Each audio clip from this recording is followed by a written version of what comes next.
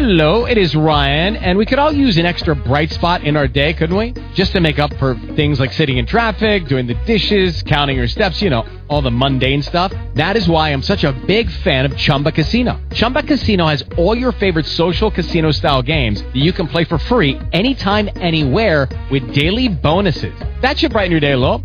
Actually, a lot. So sign up now at ChumbaCasino.com. That's ChumbaCasino.com. No purchase necessary. VGW Group. Void where prohibited by law. See terms and conditions. 18+. Blog Talk Radio.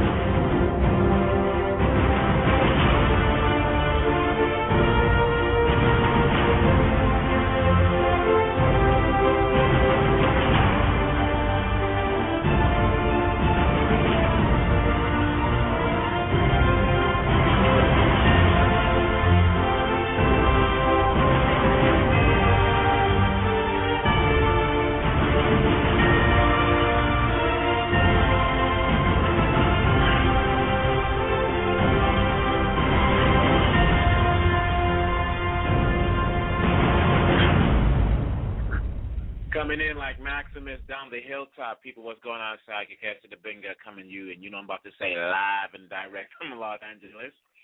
This cool evening on the 8 p.m. side of dawn. Hope everybody had a great day out there. Just finished having a conversation before I came on air with Cameron. Keep doing what you're doing, girl. Everything's flowing. Glad we have the connection. Hope everything gets deeper. Let it roll. May we get you on air. So shout out to Cameron out there. People, for those that tuned in for the last show where we interviewed Brother Tope Olawule, science fiction writer extraordinaire, thank you so much for your emails. I didn't realize we had so many listeners tuning in. I got a lot of emails from fellow writers and people that want to do writing and getting into the game for the first time and want to get into the game. The one thing that was very common in their words was that they appreciate the advice that Tope Olawule shared with the masses out there. So let me give a shout-out to Brother Olawule and the family out there. Thank you so much. Hope you guys are doing well out there on the East Coast. People, how's your day? Today we're talking about Battle Libya. You know, the movie came out, Battle Los Angeles. So I've always thought about if I had enough to produce some, what's that word I'm looking for? Some concurrent movies, Battle Congo, Battle South Africa, Battle Japan, Battle Hawaii, whatever, to show the alien invasion around the world taking place at the same time. But in this case, so we're going to do a little play on words. Today will be Battle Libya. There. Tomorrow, I believe our show is going to be Battle African Union versus NATO, because you notice you haven't heard anything about African Union partners in this international alliance on the North African brethren. And I believe, yes, on Wednesday we're going to talk about, it's going to be Battle Cote d'Ivoire. I believe President Obama, I didn't get the whole speech, but I caught some of it this evening and saw some of the text that was put up online, talked about that to not do anything in Libya, particularly Benghazi, in a place the size of Charlotte, would lead to a stain on the soul of humanity, something like that. So if not doing anything about Benghazi would leave a stain, not doing anything about Cote d'Ivoire is going to leave trauma and gangrene and probably on amputation, because people, it is getting deep down there with the militia. We'll talk about the militia and the army and the youth, but we'll get into that towards the end of the program. Today is all about Libya. So people, how do we get in this groove? What is going on? Before we go further, let's hear some words from President Obama a few days ago, not today's press conference, but a few days ago. If you want to come to me, you can come at 646-595-2892, 646-595-2892. If you're listening on air, you can go to our chat room. We'll open that up in a few minutes. And, again, we always cloak it where you're going to see yourself and not other people. You see a few people here and there. But for the most part, it just keeps things a little more civil with the comments, what have you. So again, people, let's hear what President Obama had to say about this. What was his statement on Libya that he made? I believe it was about March 20th. Let's hear his words and go from there. Good afternoon, everybody. I want to take this opportunity to update the American people about the situation in Libya. Over the last several weeks, the world has watched events unfold in Libya with hope and alarm. Last month, protesters took to the streets across the country to demand their universal rights and a government that is accountable to them and responsive to their aspirations. But they were met with an iron fist.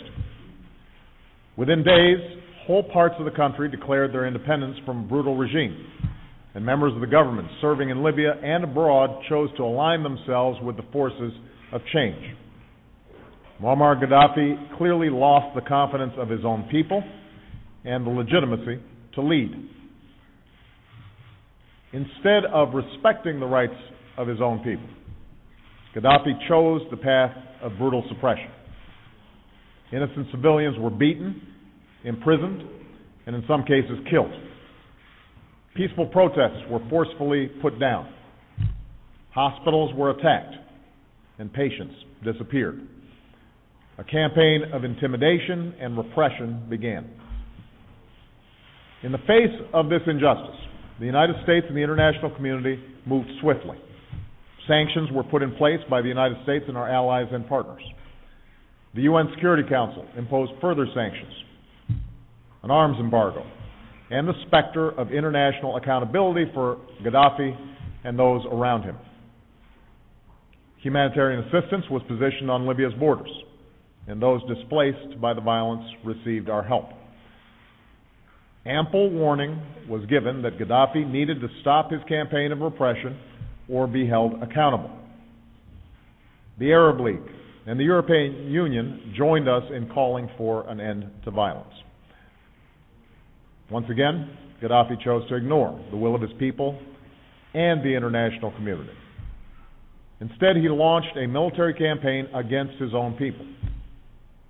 And there should be no doubt about his intentions, because he himself has made them clear. For decades, he's demonstrated a willingness to use brute force through his sponsorship of terrorism against the American people, as well as others, and through the killings that he has carried out within his own borders. And just yesterday, speaking of the city of Benghazi, a city of roughly 700,000 people, he threatened, and I quote, "We will have no mercy and no pity." No mercy on his own citizens. Now here's why this matters to us. Left unchecked, we have every reason to believe that Gaddafi would commit atrocities against his people. Many thousands could die. A humanitarian crisis would ensue. The entire region could be destabilized, endangering many of our allies and partners. The calls of the Libyan people for help would go unanswered. The democratic values that we stand for would be overrun. Moreover, the words of the international community would be rendered hollow. And that's why the United States has worked with our allies and partners to shape a strong international response at the United Nations. Our focus has been clear: protecting innocent civilians within Libya and holding the Gaddafi regime accountable. Yesterday, in response to a call for action by the Libyan people and the Arab League, the UN Security Council passed a strong resolution that demands an end to the violence against citizens. It authorizes the use of force with an explicit commitment to pursue all necessary measures to stop the killing, to include the enforcement of a no-fly zone over Libya. It also strengthens our sanctions and the enforcement of an arms embargo against the Gaddafi regime. Now, once more, Muammar Gaddafi has a choice. The resolution that passed lays out very clear conditions that must be met. The United States, the United Kingdom, France, and Arab states agree that a ceasefire must be implemented immediately. That means all attacks against civilians must stop. Gaddafi must stop his troops from advancing on Benghazi, pull them back from Ajubia, Misrata, and Zawiya, and establish water, electricity, and gas supplies to all areas. Humanitarian assistance must be allowed to reach the people of Libya. Let me be clear. These terms are not negotiable. These terms are not subject to negotiation.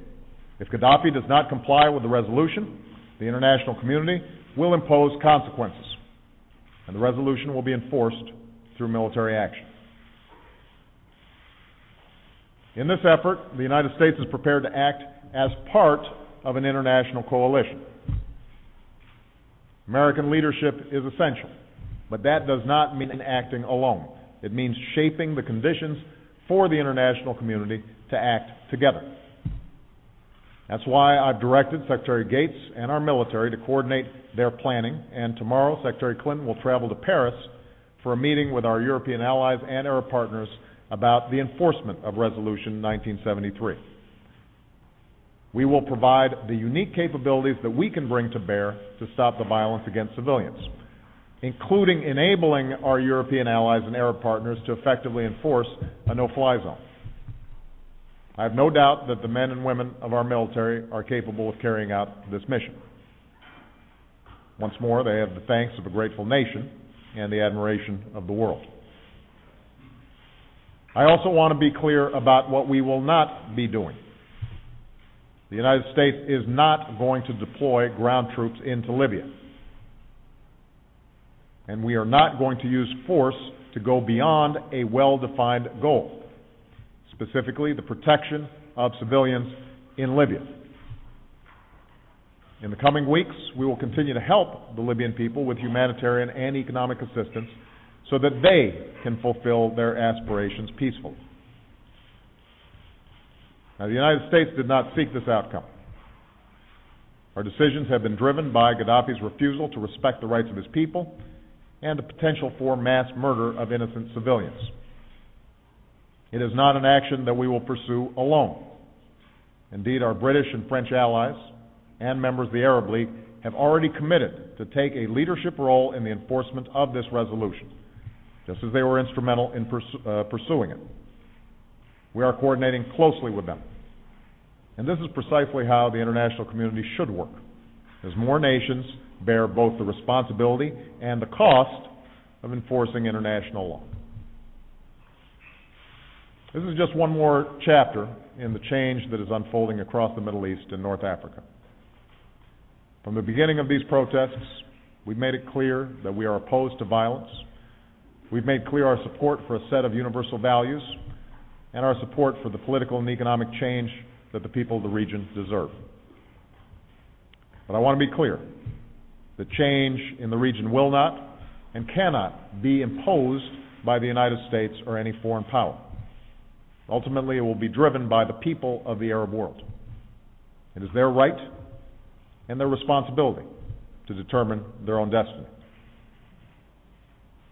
Let me close by saying that there is no decision I face as your Commander-in-Chief that I consider as carefully as the decision to ask our men and women to use military force, particularly at a time when our military is fighting in Afghanistan and winding down our activities in Iraq. That decision is only made more difficult. But the United States of America will not stand idly by in the face of actions that undermine global peace and security. So I've taken this decision with the confidence that action is necessary and that we will not be acting alone. Our goal is focused, our cause is just, and our coalition is strong. Thank you very much. Well, that was interesting. You know, there's his insight as President Obama giving a brief statement on Libya. But, you know, to be fair, let's hear, and before we get a little deeper here, let's hear Kristen Amanpour, outstanding reporter, journalist out there doing what she always does, is getting the exclusives. She had an exclusive with Saif Gaddafi, President Gaddafi's son. Let's hear what he had to say. We've heard the voices of America, the president. Let's hear what Muammar Gaddafi's son has to say about this. Saif Gaddafi, who's looked at as a moderate, and was actually in the United States not too long before the air attacks began through the coalition. Hold on, let's see what he has to say. A defiant Muammar Gaddafi is promising a long war, one day after the United States and a broad international coalition launched military strikes on his country. British and American ships and submarines fired 112 cruise missiles at more than 20 targets on the coast. American B-2 bombers took out a Libyan airfield, all part of the largest Western military intervention in the Arab world since the start of the Iraq War. The show of force is designed to impose a no-fly zone to prevent the Libyan strongman from firing on his own people. Sunday, Tripoli shook with the sound of explosions and anti-aircraft fire. Libyan state television reported that 48 people had been killed. But today, in a phone call to state television, Gaddafi said Libyans stand ready to fight what he calls crusaders. This is a fight, he says, that he will win. You are not capable of a prolonged war in Libya.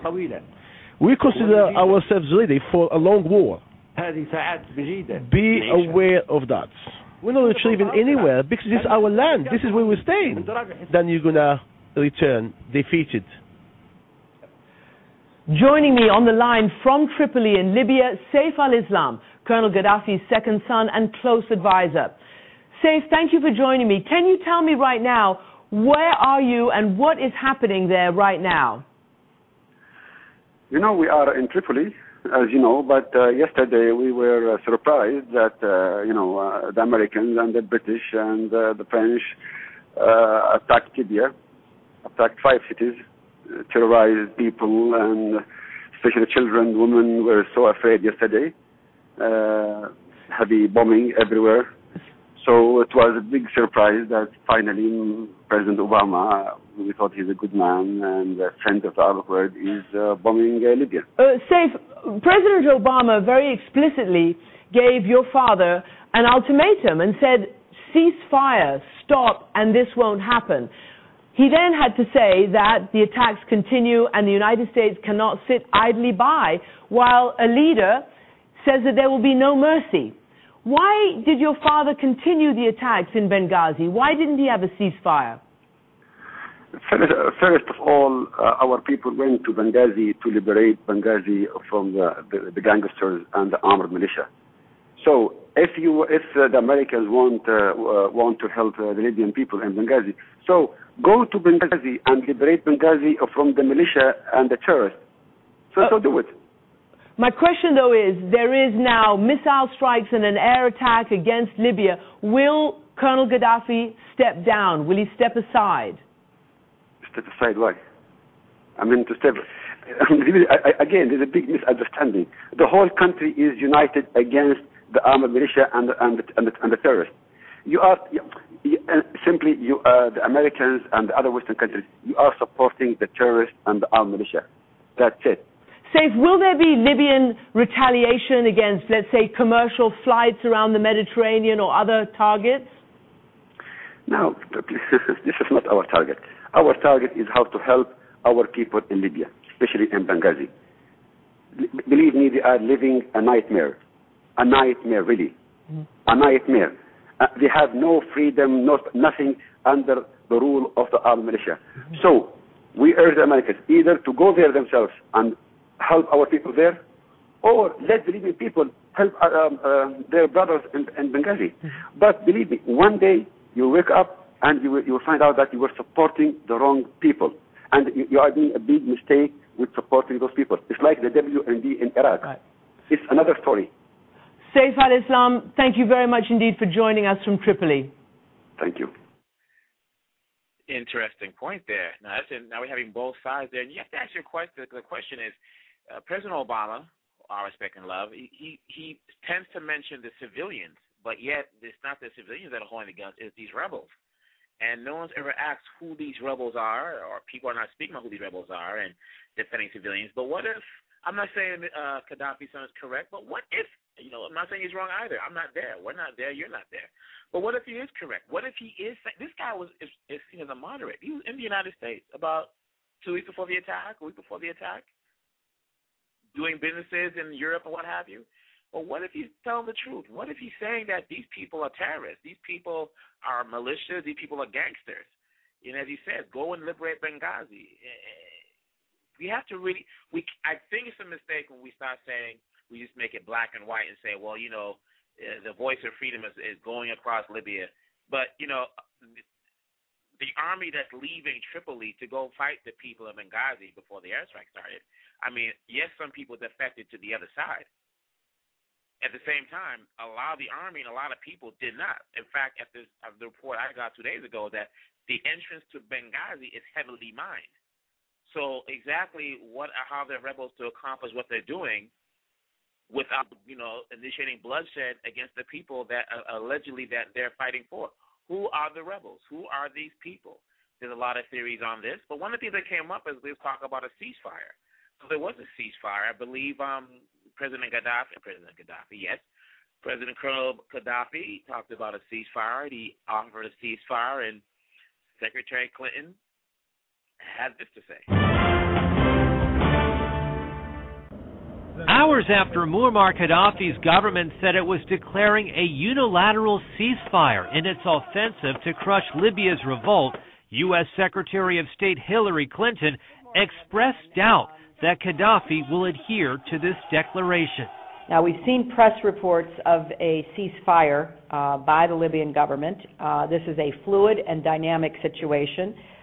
We are going to be not responsive or impressed by words. We would have to see actions on the ground, and that is not yet at all clear.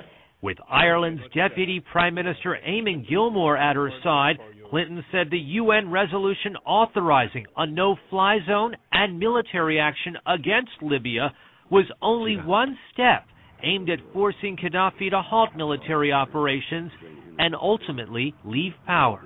We will continue to work with our partners in the international community to press Gaddafi to leave and to support the legitimate aspirations of the Libyan people. With multilateral military plans against Libya now being drawn up, there are ongoing reports of fighting and shelling in Misrata, a rebel stronghold in northwest Libya.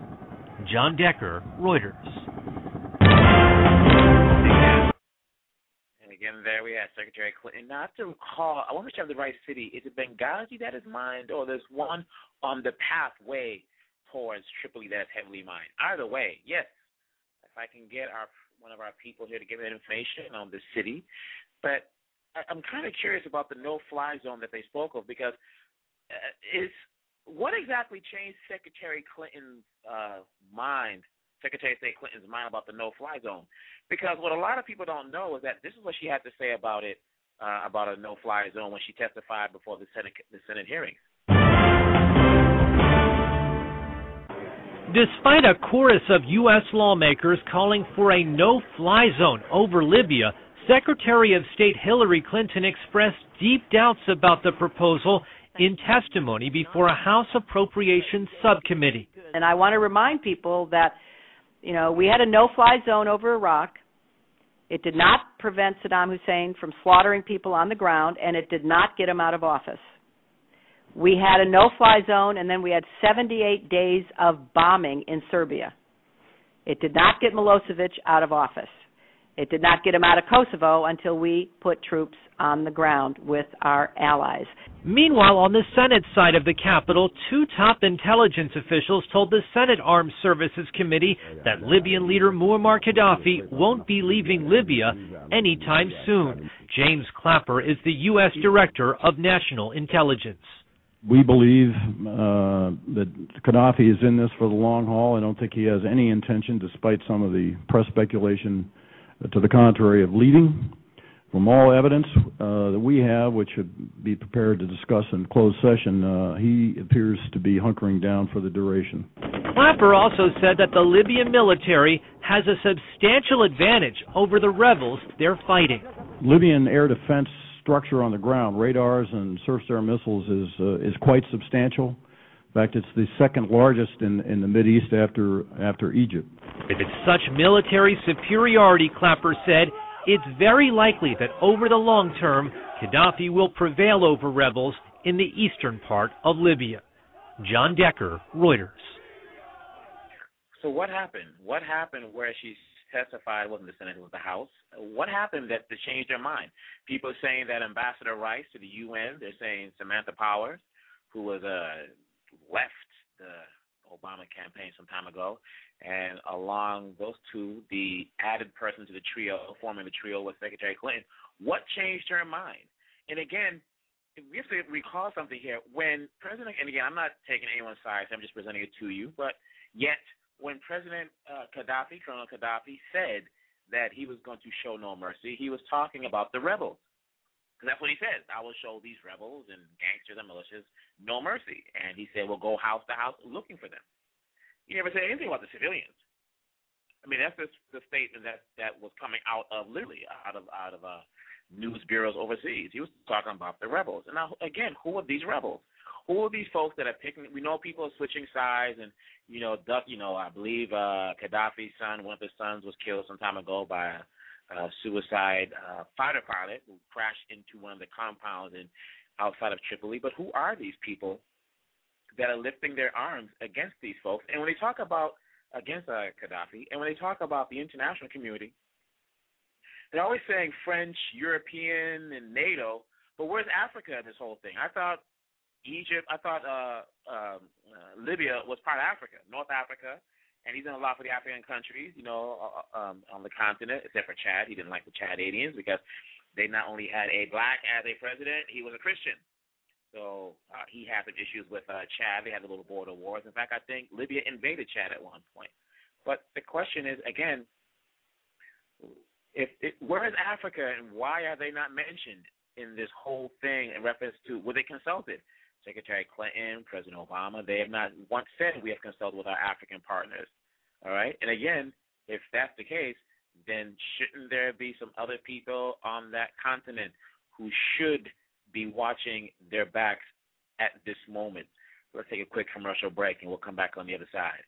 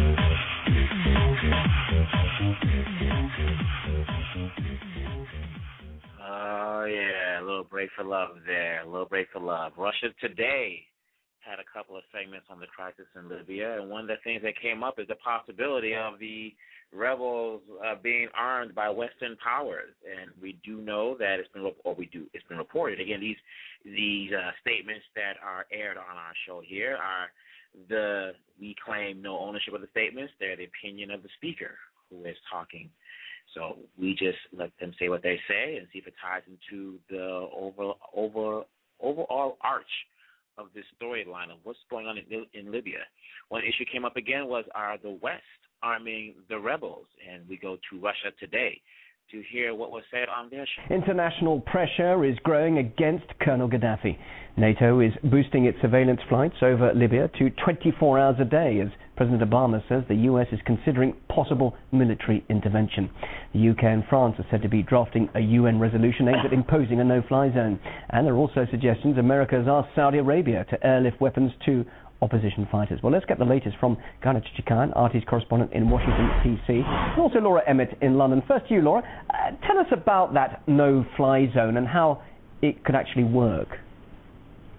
Well, a no-fly zone is very much what it says on the tin. It's a zone in which no planes are allowed to fly, essentially. And what it would mean is that it would give Allied planes the right to shoot down anything that took off inside Libya. And the idea behind that is to prevent Colonel Ghaddafi from turning his air force on his own people, from attacking civilians. So that's basically what it would do. Now, we do know that Britain and France are said to be drafting a UN resolution for a no-fly zone. William Hague, the Foreign Secretary here, says that he's working closely with his partners on what he's calling a contingency basis on elements of a resolution for a no-fly zone. And we've heard from a Foreign Office source that it's only going to be used in the case that it's needed, but no decision has been taken yet to present it to the Security Council. We've also heard more recently that NATO has boosted aeroplane surveillance over Libya to 24 hours a day, 7 days a week. And rather ominously, they have said that that is part of a contingency plan that would go beyond humanitarian aid to Libya. Now, in the event that this no-fly zone resolution is presented to the Security Council, it may not go down particularly well. Russia, as we know, has a veto on the UN Security Council. And Foreign Minister Sergei Lavrov has reiterated that Russia is very much against any kind of foreign intervention in the situation in Libya, of course, including military intervention. Let's hear what he had to say. We've already made it clear that we don't see foreign, and especially foreign military intervention, as a means of solving the crisis in Libya. The Libyans have to solve their problems themselves, though not with the help of guns, only through peaceful political means. And as far as the consequences of a no-fly zone, rebel forces, in fact, would welcome it. They say that they are outgunned at the moment by Gaddafi's planes, but if they only had to deal with Gaddafi's armed forces, with his ground forces, then they could deal with that. So it might tip the balance in what looks like a fairly even fight at the moment.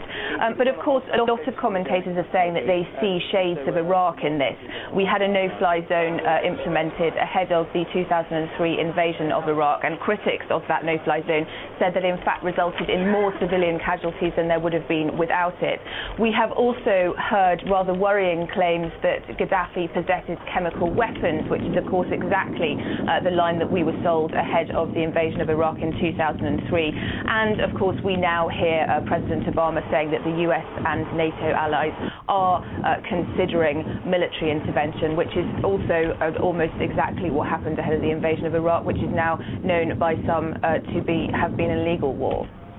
Okay, thanks very much indeed for that, Laura, there in London. Let's now go to Washington, D.C. Ghana. It seems like pressure on Gaddafi is mounting on your side of the ocean.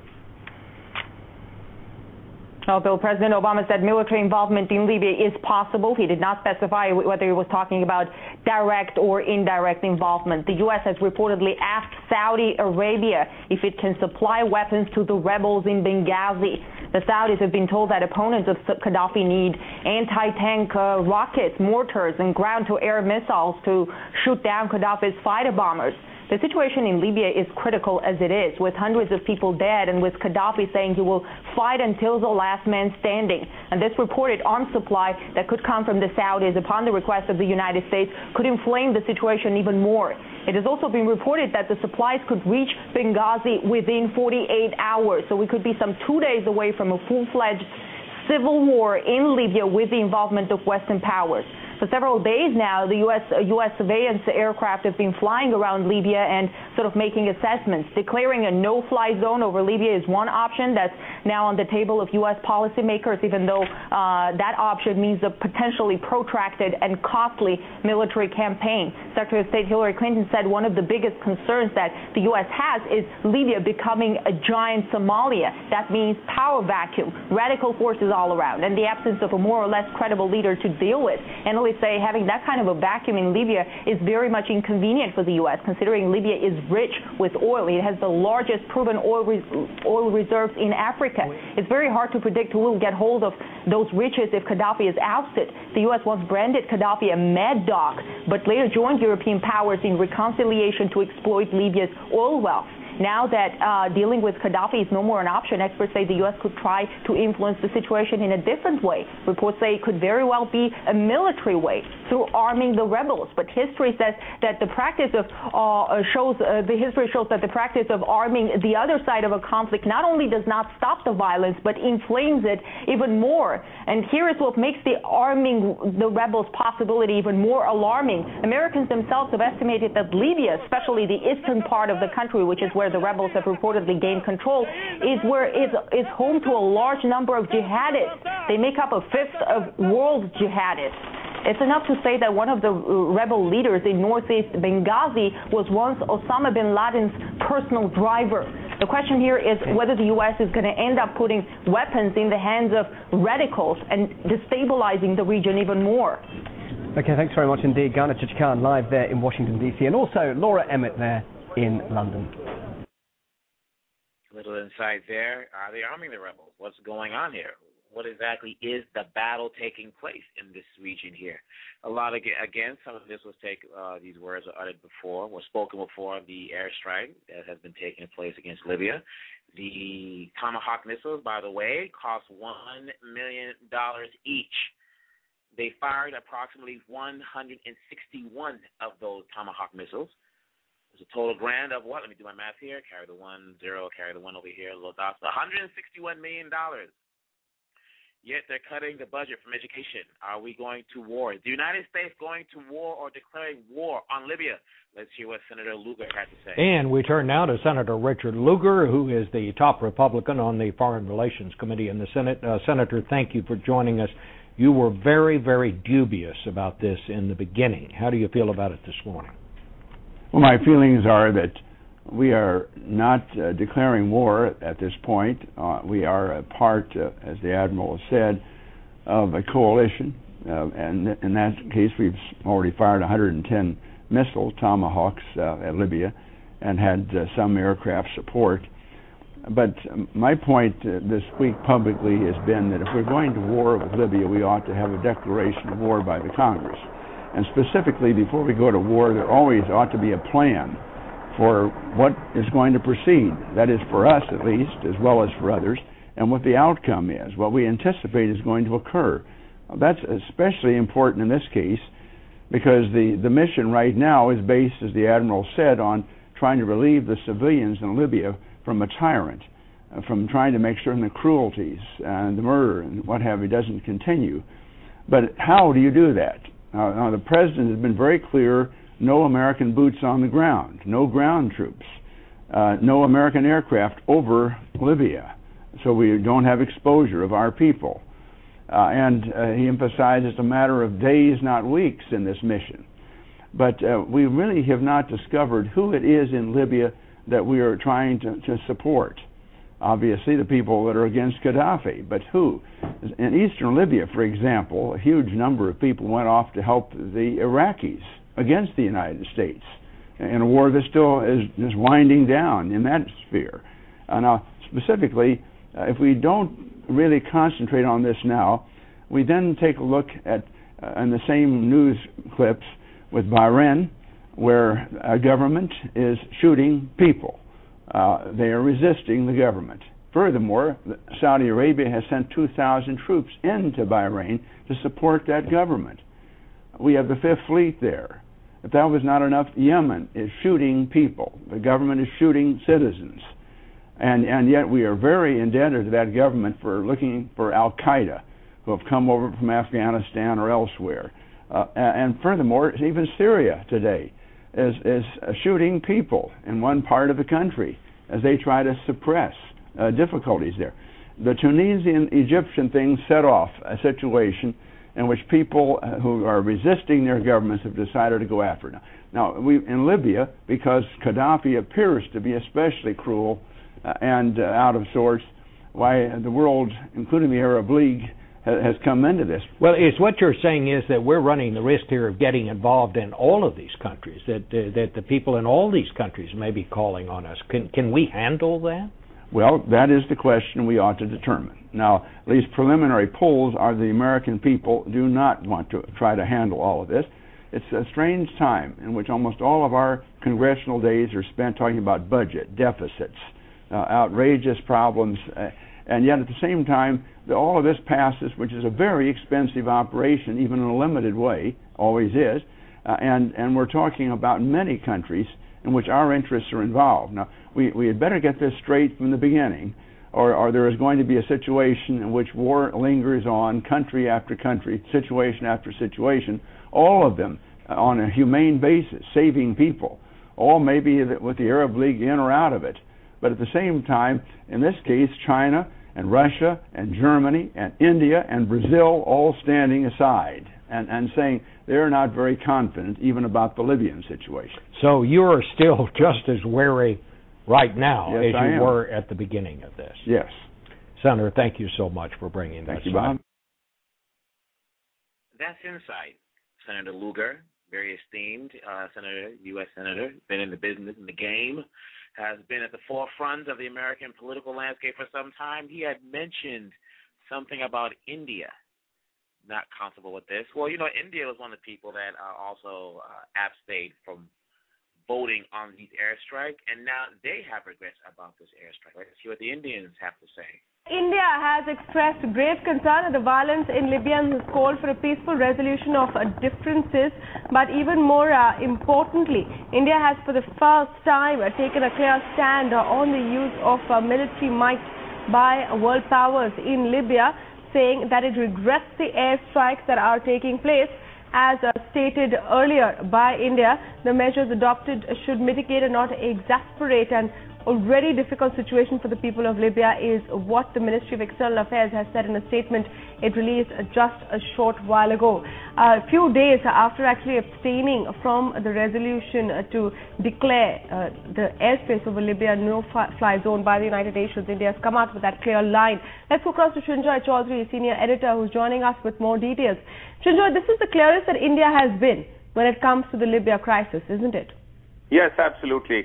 The whole point is that India was very uncomfortable, even from the beginning, about military intervention of any kind, which is why even when the issue came up in the Security Council, India did not vote for it. India merely abstained, along with 3 or 4 other countries. The point is, because India is concerned that once you have military intervention of some kind, where does that situation take you?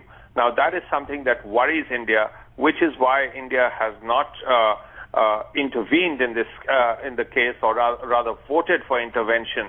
What India hopes is that this situation gets sorted out in some other way possible. But the real point is that there are several countries, including Britain, especially France, who are very gung-ho as far as military intervention is concerned. And in this case, in the Security Council, it was their word that won the day. Now, of course, there is military intervention. We've seen a plane being shot down in some way or the other. So yes, we will have to see what happens now. All right, thank you for that. The war has certainly come to Libya. India has made its stand clear on the military airstrikes that took place. Now, I'm wondering, again, the saying was that American troops were not going to be put, boots on the ground, and American military would not be at risk of harm in this conflict. Yet, several days ago, I believe an F-15 crashed in Libya. The 2 pilots ejected at night. The locals gave drinks and things like that to I believe, to the pilot, who let the locals keep their helmet. 2 jets came in, I believe, from a nearby carrier, dropped 2 5-1 each dropped a 500-pound bomb to back up the civilians because they didn't know if there was rebels or what have you. So something is astray here, because what were they doing over Libya in the first place? Maybe there was a reconnaissance, who knows? But the question that has come up again that some people have asked, is this a war? Is this a unilateral war? Is this a multinational war? And again, where is the African Union in all this?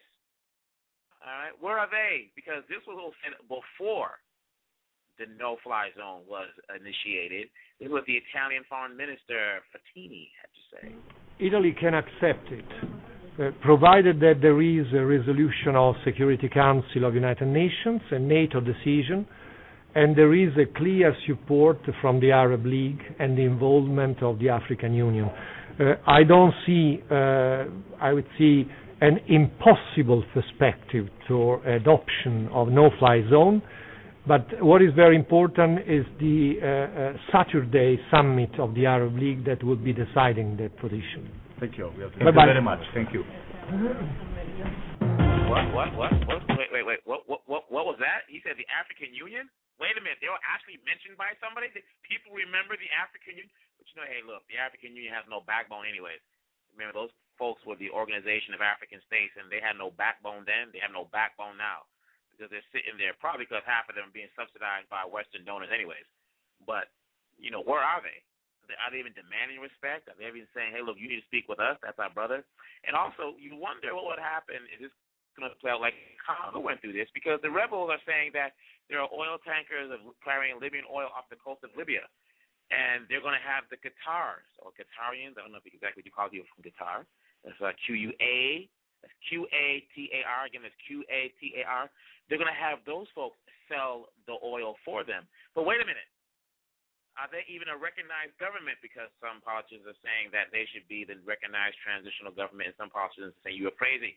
We cannot take sides like that. But yet, how is the rebels making those kind of deals? Does that not scare anybody? Because this looks an awful like Congo. People are like, oh, he's talking about Congo. Oh, no. I'll put it this way. Congo got invaded in 1996. And I remember vividly, while President Mobutu Sese Seko was still in power, fighting prostate cancer, I believe, there was video footage of the rebels who were supported by Rwanda, Uganda, and to a lesser extent, Burundi, where they showed them signing oil deals and mineral deals for diamonds and gold and coltan and all those things. While Mobutu was still the president, yet they showed on the news, Western news, the rebels signing deals with Western companies. Are we seeing the same play here? And will the same thing happen in Libya that happened in Congo and all looked lost when President Kabila at that time was under siege from the Rwandans, the Ugandans, the Burundians, the ADFL, which was dominated by Rwandan Tutsis, and also had elements of the ex-Congolese files, those intellectuals like Wamba Diawamba and those guys, and Defel Shan, those guys, and will we see the same thing when the sun was going down and all the blocks for President Kabila? And he was also being shelled. Remember, Brazzaville was shelling Kinshasa also. Let's not sleep. We've been attacked by everybody. And across the water over there was the U.S. Marines ready to come into Congo to evacuate the American citizens. But at the last minute, as the Southern African Development Corporation voted against, they voted to come defend Congo with the absentee voted who voted against this absentee. He said no. President Nelson Mandela, who South Africa was selling arms to Rwanda, violating a UN arms embargo. But the brothers in Angola and Chad and Libya and Sudan, they said, we can't have this. And as everything looked dark, Bila woke up, looked out the window. Here come the Angolans. Here come his friends. Here come the Chadians. Here come the Libyans. Here come the Sudanese. Here come the Zimbabweans. Yes, they had their own ulterior motives, but yet they came to defend Congo. Will we see the same thing play out in Libya? Will the Algerians say, wait a minute, we cannot allow this? Will the Egyptians say, wait a minute, we cannot allow this. This is going to be an Arab problem. This is going to be an African problem. Then, as President Obama said so eloquently some time ago, African problems need to have an African solution. So if Algeria gets into the fray, if Egypt gets into the fray, because remember the military is still in control, they are the all-supreme power in Cairo. Will they say enough is enough, no pun intended? Will they say we will not allow this and send forces to take care of business over there in Libya, as you see what's happening in Syria with the crackdown? People keep talking about the Arab League. What do the Arab League chief have to say about the no-fly zone, as was reported on France 24? When the Arab League voted to support this no-fly zone just over a week ago, they stipulated they weren't advocating military action, but that the United Nations should decide how the no-fly zone should be enforced. Well, now, of course, the coalition targets in Libya, and the Libyans are saying many people, including civilians, have been killed and injured in these US and European-led airstrikes. I think the ferocity of the bombardment and the number of casualties has taken the Arab League by surprise. I mean, Amamoussa has said that their aim in approving the no-fly zone was to protect civilians and not subject them to more shelling. And he's asked for an official report for the coalition to find out exactly what's happened. Well, now that's what the Arab League has been saying about this onslaught. People, what exactly is the end game in Libya? Who are the rebels that people keep talking about? Who are they? What is the game? Okay, say Muammar Gaddafi steps down. Who comes to power? Then what? I mean, literally, and then what? Russian Today, some time ago, their analyst Keith Harmon Snow has some insight into who he felt was involved in this conflict out there in Libya. And again, is it a conflict? Is it a war? Who is being fought against? Who's the enemy? What's going on? Again, here is Keith Harmon Snow, journalist out of New England. Here's his point of view. These are his thoughts on Russia today. Isn't military action now the only option? Of course not. They could do all kinds of public diplomacy, but there's been no attempt to be diplomatic and talk about this. It's an absolute, aggressive action by the Western powers, by the NATO forces. It's about arms sales, and it's about making sure that there's no popular uprising in Libya or across the region. Aggressive action from the West, but supported by the Arab League, by Libya's neighbors. Isn't that significant? You can buy off anyone you want in this world if you have enough money. And what about then the fact that there's a lot of debate over whether this allied action is to overthrow Gaddafi or indeed to save human lives? Whatever the outcome, the result's going to be welcome, isn't it? Well, President Sarkozy from France has said today the Libyan people must be able to choose their own destiny. And after these attacks by the French and the United States, 110 Tomahawk missiles and the French air attacks, then we can return to diplomatic activity. There was no diplomatic activity. This is an absolute war of aggression. It's just another war, and the world should really be frightened about the nature of NATO and American power and attacking their own dictators. But isn't this not a rebellion by the people of Libya? Isn't this what they want after a dictatorship of over 40 years? And they've asked for help, and they're getting it. Well, there's a popular uprising component to the uprising where the rebels attacked in Libya, but there's also genuine dissidents, but there's also Islamic radical proxy forces that were backed by the United States during the Cold War, and there's CIA-backed forces, the Front for the National Salvation of Libya. These are also part of the so-called rebels, and they're backed by other Western agencies like the National Endowment for Democracy, who work subversively there. So this is really a very manipulated so-called conflict. The people of Libya, the real, true, free, popular uprising people of Libya are going to suffer the most, and it won't be very long once they get done with Gaddafi before the people, the true popular uprising, realizes that they have no control over their country because the United States and France and Italy and Britain have moved in again. How soon will all this be over? There is some concern that this could end up as another protracted conflict, what we're seeing in Afghanistan, Iraq, but surely this is all going to be over in a matter of days. With all this coalition might against Gaddafi, he's not going to last long, is he? Not unless you get some serious backing from someone else, and that's the unpredictability that someone, I think in your program earlier, was speaking about. Algeria, it's uncertain what could happen with the Arab world, the true, Arab people that have supported Gaddafi. He does have some small revolutionary support, and there's a lot of people in the world that like what he has to say against imperialism. If Gaddafi does eventually go, and bearing in mind your comments earlier about this Western intervention, How do you see the future for the country? Can you actually draw parallels with past conflicts where we've seen similar intervention that we're seeing in Libya? Well, as I say, I believe that it may be over quickly, it may not, but in the end, the United States and Britain and NATO, with their military might, will prevail one way or the other, crush any popular uprising, which they've already, partially done by letting Gaddafi roll over those rebel forces for a while. That was a tactic by the United States, and can get Gaddafi to kill some of his own people, and then we can justify attacking him. And this is the extent of this hypocrisy by the West is so thick that it practically drools. We're going to have to leave it there. Thanks very much indeed, Keith Harman-Snow, joining us live there in the States. Thank you for your analysis on the situation there in Libya. Those are insights. Those are thoughts. Personal opinion of Keith Harman-Snow on Russia Today. Who are the rebels? Who is their spokesperson? It's almost the parallel between DRC, who is speaking for the ADFL. Is it Kaseke? Is it Kasese himself? Who was the speaker? He got killed, obviously, because he's complaining there's too many Rwandan Tutsis involved in the ADFL. They got rid of him. Got rid of a few other people. But who was the spokesperson? And it's almost ironic. It's not even, I won't say ironic, it's almost a mirror image of how close. This is, again, if people can say it's close to this scenario, it's close to that scenario, but for me as a Congolese, it looks so similar to 1996. Who are the rebels? We just want to bring freedom and democracy. And look what happened. Look what happened. Somebody else has some insight into what this intervention will be for the Libyan people. We need to hear more from the Libyan people. Someone will look to do a show down the road, hopefully within the next week, where I get some Libyans from the culture to speak on their thought. It's very important that we hear from the people from the culture to give their point of view. We can hear what President Obama has to say, but he's not Libyan.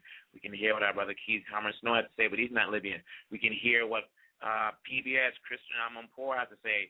They're not Libyan, but they each have insight they have a different perspective that we put it together can actually put together the puzzle to get the clear picture. So each point of view, whether you agree with it, whether you don't agree with it, maybe there's some information in there that you can use to add to your line of thinking, to have your point of view. Because again, where is the outcry? As my brother Omer Congo would say on the CD, intervention will be a tragedy for the Libyan people. Let's see what this individual has to say To about discuss the unfolding Libyan crisis, let's talk now to Annie Mashon. She's a former intelligence officer for MI5. She's with us on the line from Germany tonight. Thanks ever so much for being on our team. It's appreciated. Let's talk about the special forces sent to Libya by the US and the UK, if we can. They're there, they say, for humanitarian purposes only. Do you agree with that? Well, we've heard this all before, really, haven't we? And this is what tends to happen when our governments try to dance with the devil. We've seen this happen in Iraq before now, where the insurgents have been supported by special forces since the occupation and invasion. And it's just not a good way to go. It will create resentment. It won't foster the local democratic will. And it will give the dictator a pretext to crack down even harder. So I think it's definitely a very dangerous path to go down. We also saw today as well that 3 Dutch soldiers have been arrested and are being detained in Tripoli now, I believe. They allegedly went in to try and rescue a couple of Dutch nationals who were on their way out of the country perfectly fine before the intervention. So it's almost like they're trying to create a pretext or something where there are certain special forces in the country, some of whom might be captured, and then of course you need to go in and rescue the boys. So it's a perfect excuse for a larger scale invasion or action. Very recently we've witnessed revolutions in Egypt, Tunisia as well, and in both cases there the US called on the opposing sides to sit down and negotiate, but we aren't, are we, hearing quite the same rhetoric in respect to Libya this time? Why? Well, Gaddafi, of course, is a dictator. He has been in power for 42 years, and for much of that time he was one of the #1 priorities for the US and the UK intelligence agencies. He has been at the head of a rogue state, and he sees himself as a revolutionary as well. So it's a very different ballgame from trying to sit down and get the two sides in Tunisia or Egypt, where the dictator was backed and a friend and an ally of the West. Gaddafi has, at least for 3 decades, been a massive thorn in the side for the West. However, of course, they didn't learn the lesson of how they dealt with Saddam Hussein, where in the 1980s he was seen as a crucial ally and was armed and backed by the US and the UK, and then of course went rogue again. Gaddafi was, as I said, one of the leading security threats throughout the 1980s and 1990s to Western interests. I mean, he was backing organisations like the Abu Nidal organisation, the the Provisional IRA and various Palestinian groups. So he has caused a lot of problems, and it was almost too quick the way that the West tried to effect the rapprochement.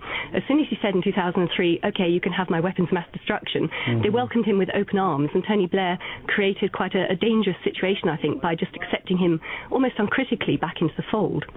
We're hearing dire predictions. What's your take? What would foreign intervention mean for Libya? And on the flip side of the coin, what's in it for the Western powers who are offering that very support?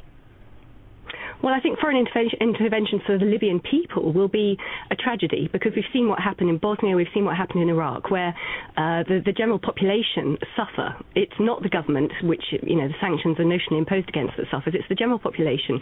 They're already in dire straits. They're suffering violence. They're suffering hunger as well. So they will be the ones that have to bear the brunt of any international intervention. In terms of what might happen for the West, well, this is a difficult one. As I said, it's very much dancing with the devil. A dictator who is rogue, who has nowhere to go now because his assets have been frozen in the West. He can't flee. He is now wanted potentially in the International Criminal Court for war crimes. So he's got nothing to lose. He will fight to the death. And even if he were to win, even if he cracks down incredibly brutally and crushes the rebels in Libya and maintains power yet again, then we have a situation where someone who was welcomed back into the international diplomatic fold is going to be very angry and very, very cynical about his former allies in the West. So once again, it will become a rogue state. It will become a breeding ground for terrorist backers and things like that. It's going to be a nightmare. Annie, that may be what's ahead in the future, but let's talk about the present. Experts saying opposition forces in the country at the moment are too weak to win the battle against Gaddafi by themselves. That's the crucial bit, I guess, isn't it? What's your opinion on that? Well, certainly the reports are coming out that the rebels are being armed and backed and assisted by the UK and the US. And it's not a surprise to me, should we say, because even in the 1990s we had a situation where MI6 and the Americans were supporting and funding and helping Islamic extremists within Libya to try and topple Colonel Gaddafi. This was the infamous Gaddafi plot from 1996. So it wouldn't surprise me if they're now doing the same, but slightly more openly. But again, we get this escalation, therefore, of potential terrorism, and we don't see a healthy and organic development of democracy. We see something that's very much controlled from the outside, and that's not what Libya needs at this time. Anna, you're going to be best placed to answer this one. It's an interesting line that's come out over the past couple of days. Since the beginning of the unrest, many journalists we're hearing have reportedly been contacted by PR agencies acting apparently for the various leaders the countries have been talking about, trying to get them to stem the flow of negative headlines. Now, given your experience, what role do you think can spin play in a situation like the one spreading across the Arab world? Well, I mean, spin has been crucial in Middle Eastern politics for many, many years. I mean, spin is what took Britain into the Iraq War, for example. You know, all those crass headlines about weapons of mass destruction and deployment within 45 minutes. But again, in the case of Libya specifically, certainly back in the 1990s, they have a history of paying UK-based PR companies to try and spin their position. And it did work for a certain amount of time. So, for example, in 1995, a UK-based PR agency was paid £4 million to try and subvert the evidence that pointed towards Libyan involvement in the Lockerbie case. And this is what has led to all sorts of alternative theories about Lockerbie, although, of course, all the evidence did point to the fact that al-Megrahi and Lamin Fima were actually responsible. So Libya knows how to play by these rules. They know how to play the game, and I'm not at all surprised that they're now doing it again. Annie Macken, former intelligence officer for MI5, talking to us on the line from Dusseldorf tonight on RT. Thank you for your input. Interesting insight there, very thorough from M5. My goodness, now that's level, like the CIA level over there. So let's take a little commercial break. And what comes to mind, I wonder if President Colonel Gaddafi feels he's alone, or are his friends, as Mr. Snow had mentioned earlier. Will Algeria come to the rescue? Will there be a Han Solo moment towards the end of Star Wars where it looked like Luke Skywalker was going to be shot out of the space? Can't say the sky because they're in space. By Darth Vader. Luke, I am your father. And all of a sudden, here comes Han Solo to the rescue. Who knows? Or is President Gaddafi truly alone? Let's take a musical commercial break here.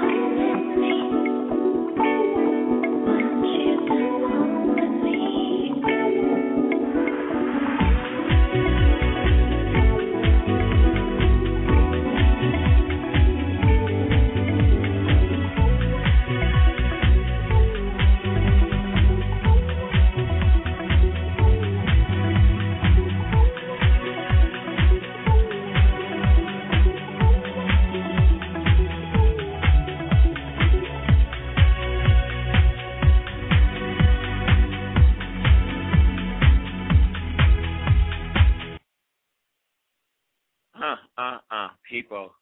Is Colonel Gaddafi alone, or is the cavalry coming over the hills? People, what is your thought on this? What do you think?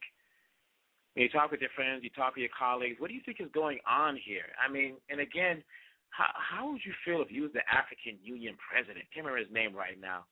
How could you look in your colleagues in the eye?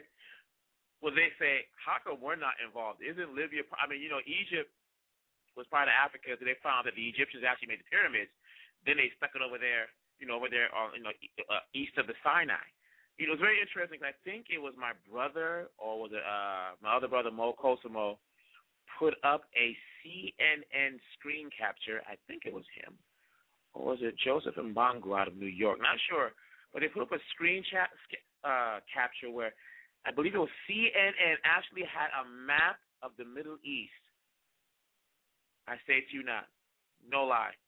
And Egypt was next to Israel. I swear to God. God's my witness. I'll see if I can find that image and put it on the blog on this radio station. I see, to this day, it's still bugging me out. This was about 4 or 5 weeks ago. But people, what is going on here? I mean, seriously, what is going on here? The man was moving on his people, the rebels, and next thing you know, the airstrikes come in, and the rebels are now advancing. Why is there no attack on the rebels, on their tanks? A plane was landing 2-3 days ago. The plane was landing, and the French came and blew it out of the sky. I think it was a fighter plane for violating the no-fly zone. Well, they're landing. They're blowing up Gaddafi tanks. They're blowing up Gaddafi military hardware and ordnance. Gaddafi's military forces are fleeing some of the scenes and trying to meld into the crowds. Yet there are still snipers in Benghazi. Are those the people who are just fanatics, or are they loyal? Who is it for people to say, how can I say that another person's president is not fit to rule? Do I have that right? Yes, under the Constitution of America, free speech. But just because it's right, does it make it so? That is the question I ask you. Where is this going to lead to? Is this going to escalate? Look at Syria. You want to see a crackdown. Look at Syria. But there's no word being mentioned there. Will there be a no-fly zone put over Syria? And again, I was talking to my friend Cameron earlier on. Could you imagine if the African Union voted to put a no-fly zone over Italy and France? Could you imagine the reaction for Scarsozi, is that his name, the French president? And why is he so aggressive? Now, let's talk about a little unknown component here. You remember, the French was all over North Africa. What does it say to the Libyans that it's the French who are pushing for the attack on Libya? It was Scarsozi and those guys who are pushing for a military solution. The colonial has returned to the roost. What do you think they are saying? What are your thoughts on that? What do you think is going through their mind? And say the rebels do, whoever they may be, do take power in Libya.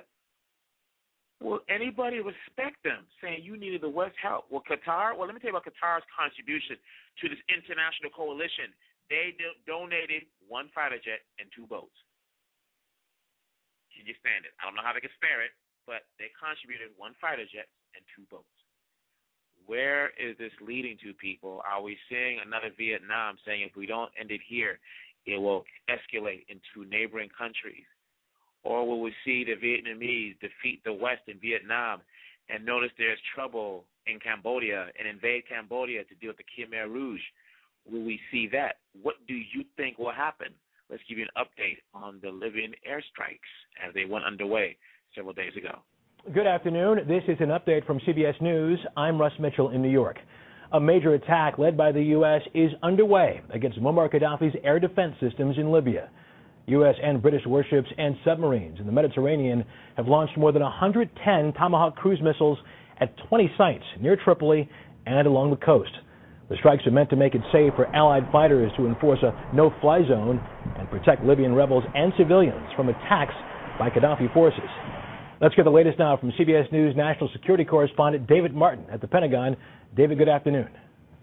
Good afternoon, Russ. The first missile was launched at 2 p.m. and landed exactly 1 hour later at 3 p.m. The targets consisted of communication centers, early warning radars, and surface-to-air missiles. It will now be several hours before satellites and remotely piloted drones can go overhead, take pictures, and tell exactly how effective the strikes were. David Martin at the Pentagon, thank you very much. Mark Phillips is on the ground in Tripoli, where in about an hour it will be Sunday morning. Mark, what's happening your way?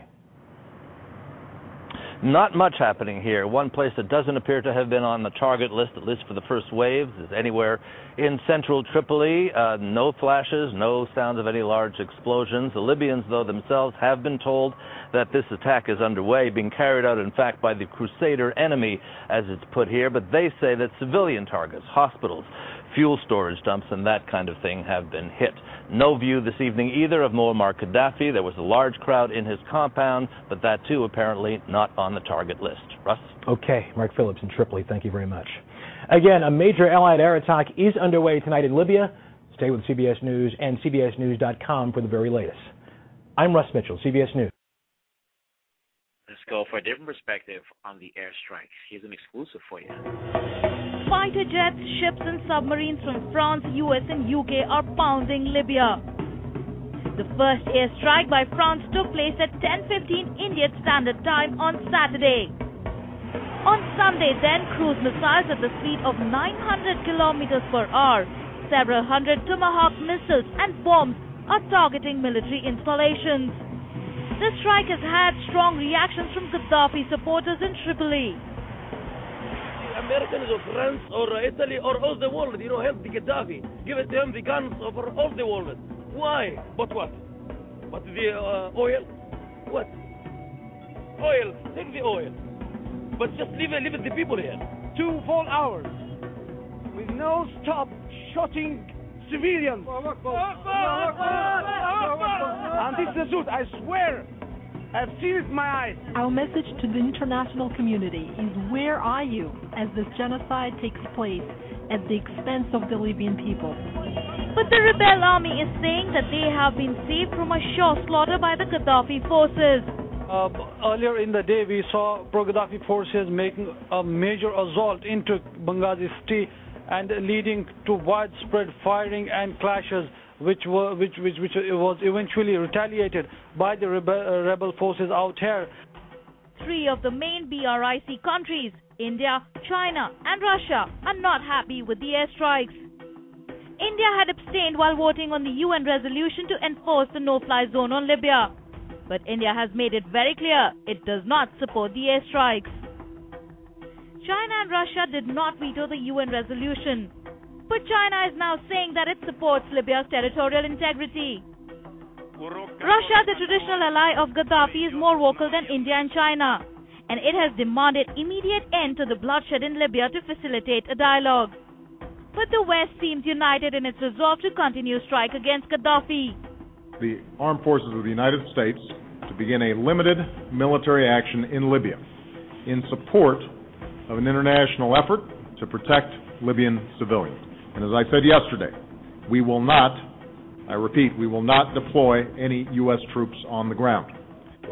Colonel Ghaddafi has made this happen. He has lied to the international community. He has promised a ceasefire. He has broken that ceasefire. He continues to brutalize his own people. And so the time for action has come. It needs to be urgent. We have to enforce the will of the United Nations, and we cannot allow the slaughter of civilians to continue. US is claiming that the military strikes have crippled the Libyan defenses. According to Admiral Mike Mullen, who is, as you said, the chairman of the Joint Chiefs of Staff, the highest-ranking military officer in the United States, essentially a no-fly zone has been, for the most part, established across Libya. The military attacks by the Allied forces have also stopped the advance of Gaddafi's forces into the rebel city of Benghazi. With video journalists Firdaus Ahmed and Sohail Bukhari in Benghazi, Priyanka Gupta for NewsX. On top of that, very interesting because we talked about Benghazi on an earlier show. We talked, I think the show was entitled The Sands of Burning is the Bush Next. Benghazi is a historical rival of Tripoli. It goes back years, I think hundreds of years. I'm not sure the exact start of the rivalry between the two, but Benghazi, that is a historical rival with Tripoli. Do you think that people in Tripoli are going to lay down and say, hey, we're going to be under the rulership of them? It's almost like Congo back in the day when people didn't like the word Congo because it had connotations or what have you of the old Congo Empire. If you was like another ethnic group like the Baluba or the Bashi, whatever, you were like, wait a minute, I'm Bashi, I'm not Bakongo.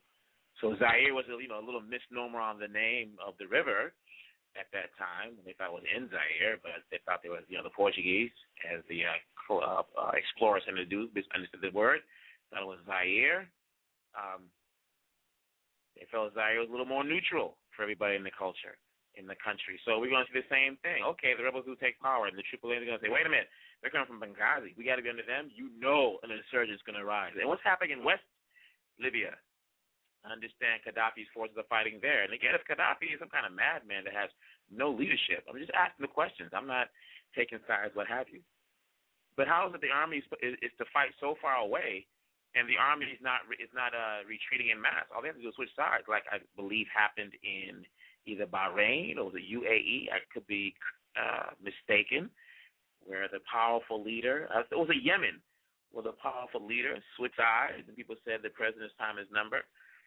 So who are these people? Why are people saying that he's some kind of madman in reference to Gaddafi, that people aren't loyal to him? The army's fighting hundreds of miles away or miles away from the capital. They could all switch sides, but they haven't. They believe in him. But is it fair to write them off and say these people are hoodwinked and bamboozled and have no idea what's going on? Or is this really, as his son Saif said, this is going to spiral into another Somalia. It's going to break down to another civil war. Which is going to happen because, again, say they do close in on Gaddafi's hometown, I think it's Sirte, and they take it over, then what? Are they really going to try to move it on Tripoli? Who knows what could happen? What's going to happen at the 11th hour? And, again, my thing is, where's Cote d'Ivoire and all this? You want to talk about genocide. Let me tell you about you want to talk about real civil war? The army is recruiting youth down in Cote d'Ivoire. We're talking about North and South here. Arming and training the youth. People can't see what's coming, but yet the UN is only able to request 2,000 more soldiers there. Is there no fly zone over Cote d'Ivoire? Are they putting a freeze on overseas accounts? Who was the guy? Was it in Guinea where the son wanted to build some massive multi-million-dollar yacht? And so on top of that, they found some of his money was in a bank in Baltimore. Where is the no-fly zone over Cote d'Ivoire in that conflict? Yet, my question is this. Is it fair? Are the Africans themselves that were really high on Obama, President Obama, are they disappointed to see that the first war we'll call it a war for another better name or conflict, the first one that he initiated is against the Africans in the North? Are they now feeling disillusioned, saying we gave this guy a vote, now we're getting back the gun? Are they questioning themselves? And again, where is the African Union? We'll be talking about that on our next show. We talk about NATO, battle, African Union versus NATO. Someone sent me a text message here on my phone who's on the show. Thank you for listening. We have about, 400 listeners here. But you guys don't talk. But I get text messages. Someone asked me, Saeed, you're from Congo. What is the position of we'll say President Obama when it comes to Congo, even Cote d'Ivoire? Well, here is President Obama.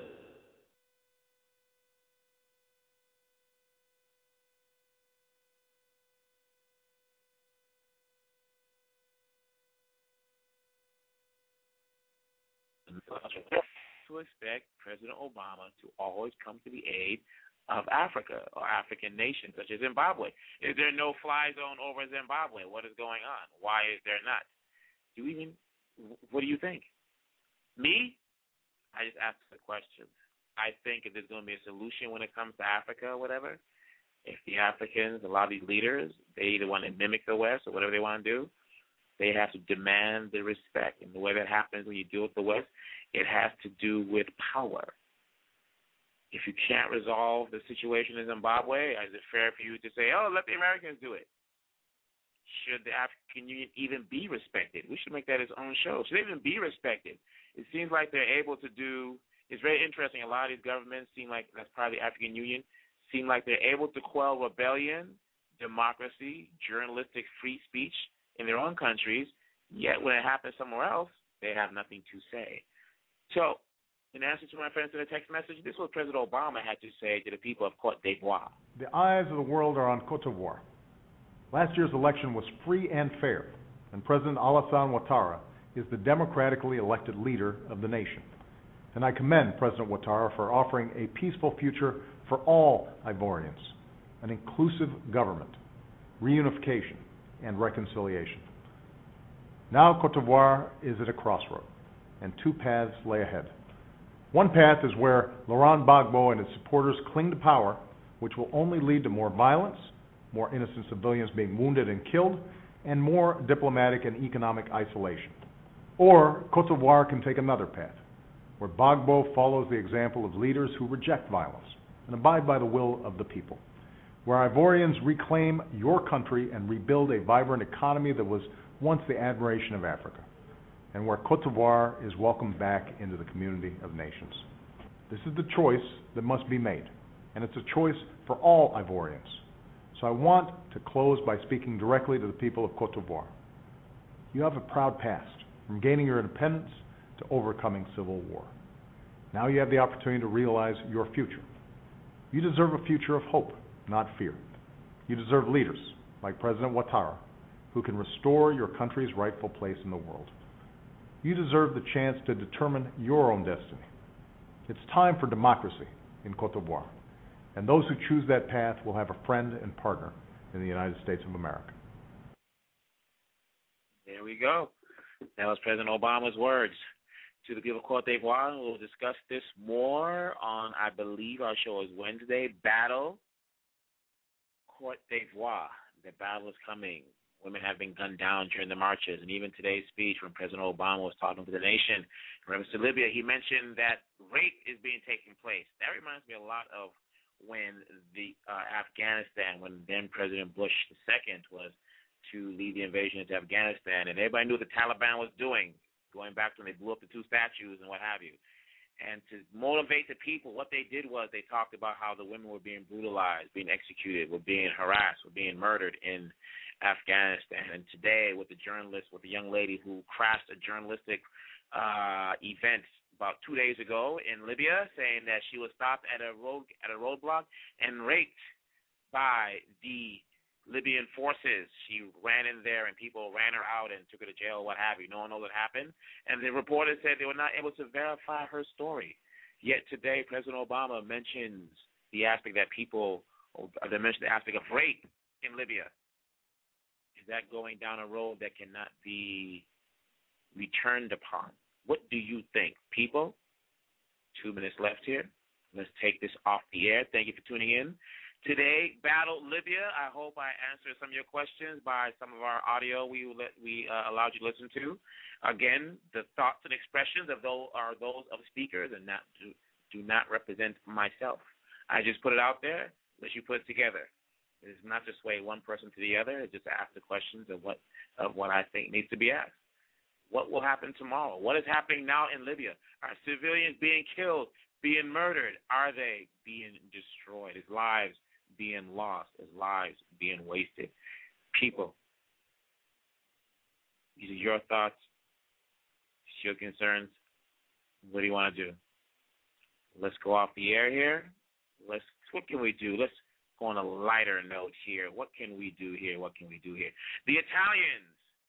Let's give love to the Italian up there, the foreign minister who actually mentioned the African Union. So we have 1 minute left, but we'll go about 5 minutes beyond the time. Break for love. So you can't say the Benga live and direct. I am gone. Take care. Much love.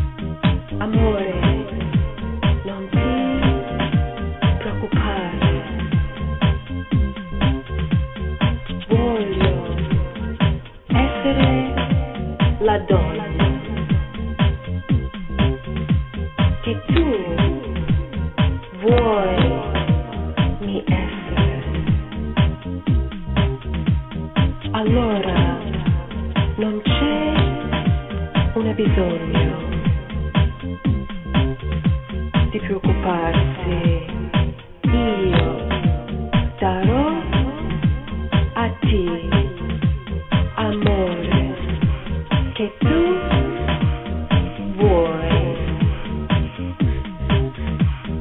Tempo per amore.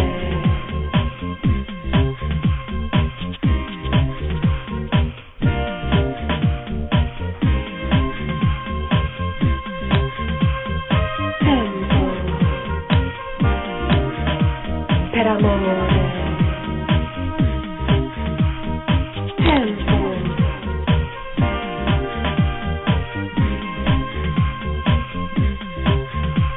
per amore.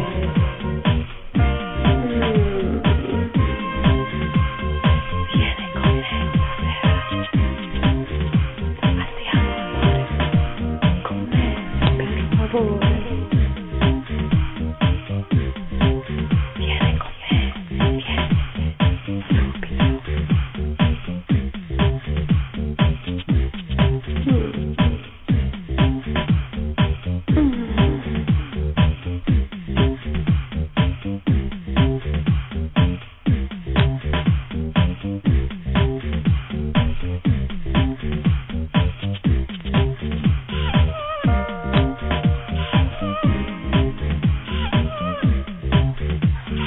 Non c'è più notte.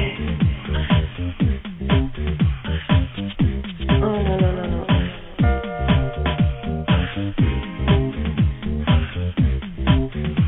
Non c'è più notte senza dormire, girare in tuo letto solo. Oh.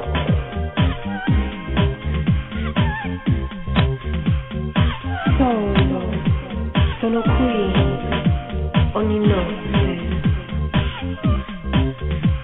per abbracci, le pace fino alla luce della mattina.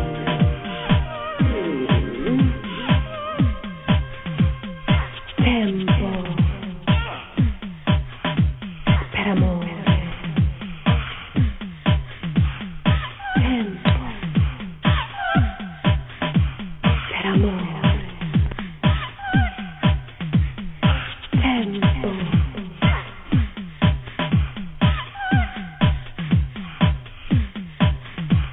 per amore. Tempo per amore.